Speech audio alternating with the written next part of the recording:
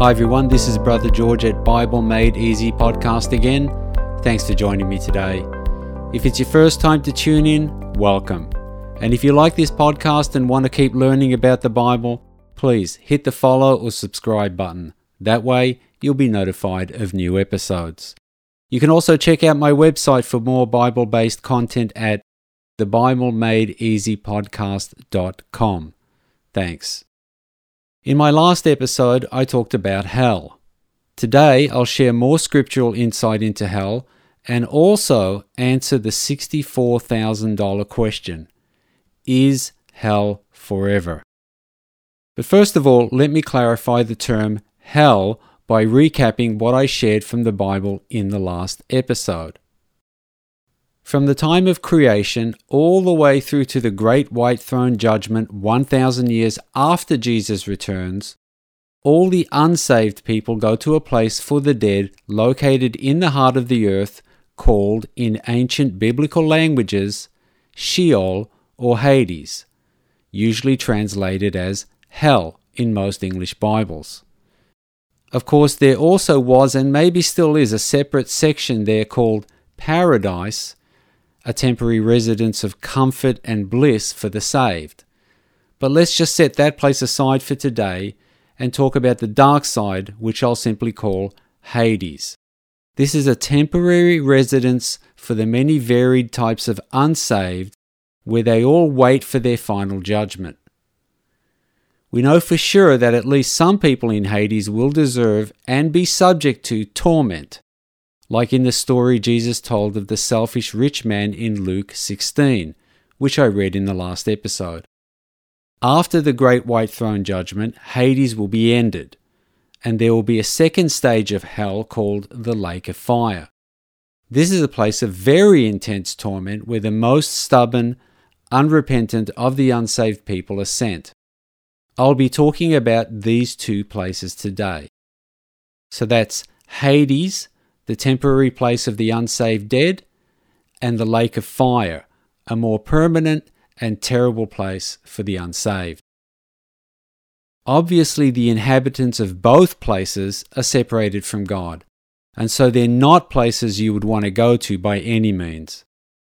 Hades is of course temporary until the Great White Throne Judgment, after which the Bible says it will be sort of decommissioned.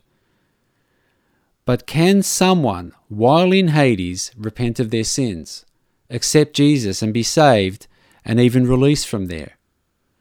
Can someone even sent to the lake of fire repent and be released from there? Is their fate permanent, or is there a way out? But firstly, why is this important? Because people in hell are still important.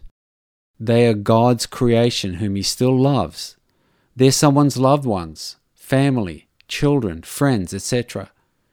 We can't just have a dismissive or they got what they deserved attitude towards them, even though they will be getting what they deserve.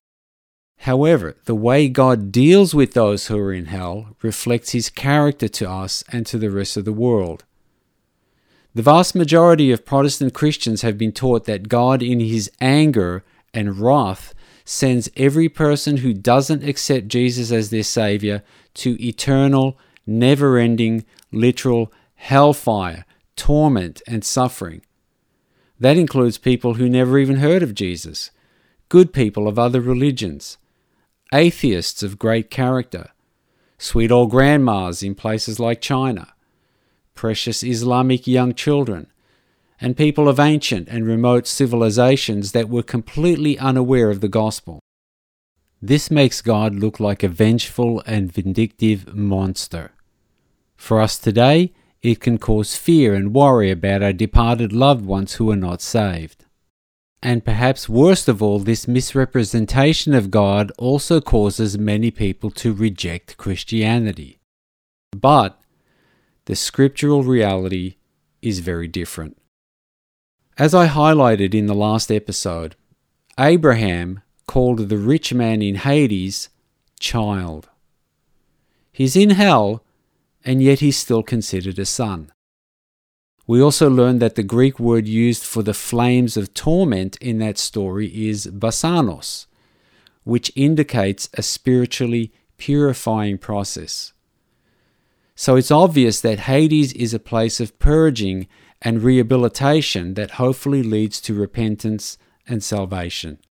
And it seems that people in Hades have opportunity to be saved all the way up until the Great White Throne Judgment. Revelation 20 verses 12 and 15, speaking of the unsaved at the Great White Throne Judgment, is very revealing. It says, "And I saw the dead, small and great, stand before God, and the books were opened.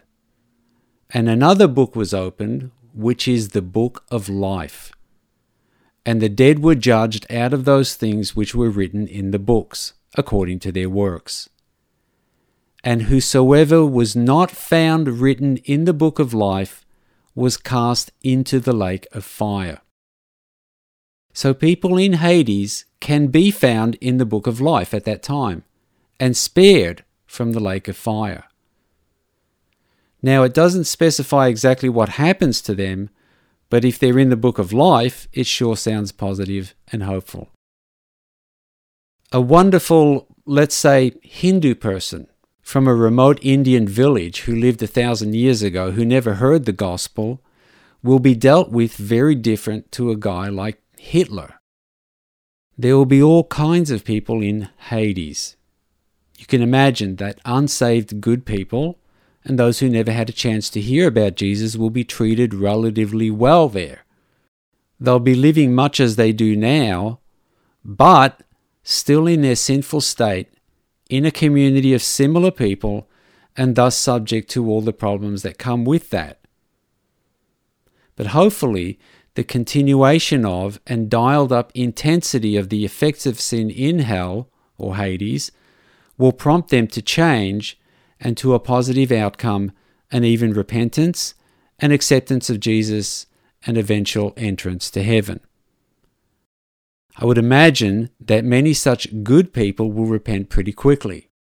But bad people, or even wicked people like Hitler, well, I wouldn't like to be in their shoes. Galatians 6:7 says, "Do not be deceived. God is not mocked. For whatever one sows, that will he also reap." So guys like him are going to suffer terribly even in Hades. And then, of course, you've got all kinds of people in between those extremes. God's system of justice and punishment for the unsaved can be likened to the justice systems we have on earth, with different grades of punishment and different lengths of incarceration. On one extreme, we've got minimum security prisons for low-level offenders, where the inmates have relatively comfortable living conditions and many privileges. And then on the other extreme, we've got harsh, maximum security prisons and even solitary confinement for the worst offenders.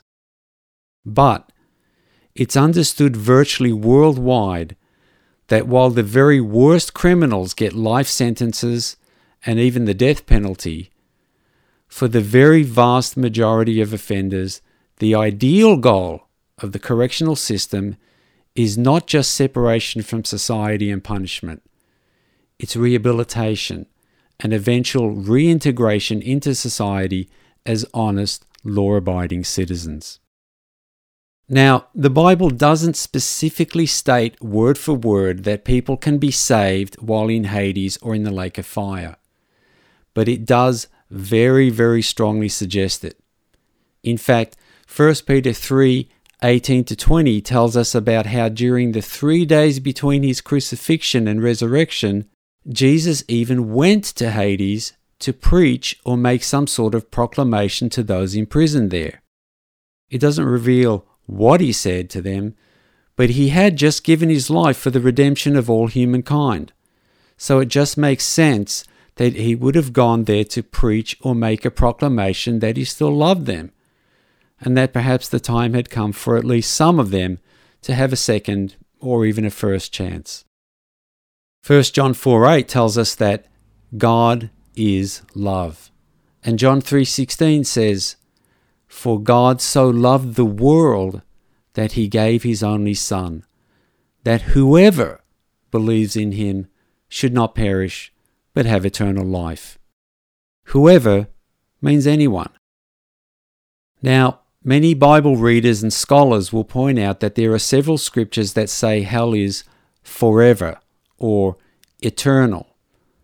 But what must be understood, and is actually brushed over common knowledge among theologians, is that the original Greek words translated to forever and eternal are aeonis and aeonon, which actually mean an age or ages. Not an infinite amount of time, but a finite amount of time. So that's another very strong indication that hell is not forever. And 2 Peter 3:9 tells us about God's desire that every person would be saved. It says, "The Lord is patient toward you, not willing that any should perish, but that all should reach repentance." And there are plenty of other scriptures along this theme of God's desire to bring all of His creation back to Him eventually. So yes, while God is a God of justice and judgment, and it will definitely be at the least very unpleasant, and at the worst excruciatingly torturous in hell, God is also loving, God is good, and God is merciful. Psalm 100 verse 5 says, "For the Lord is good, His mercy is everlasting." It might take a very long time for some of the worst, but neither He nor the saved will be able to completely enjoy heaven while the unsaved are still suffering.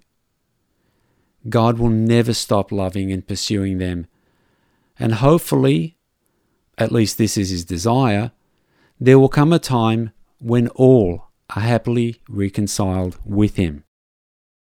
After the whole dramatic story of creation, the fall of man, human history, the end-time tribulations, God's judgments on the wicked and the torments of hell, that would be a wonderful way to end. Thanks for listening, everyone. God bless each one of you and keep you in His loving care. Bye.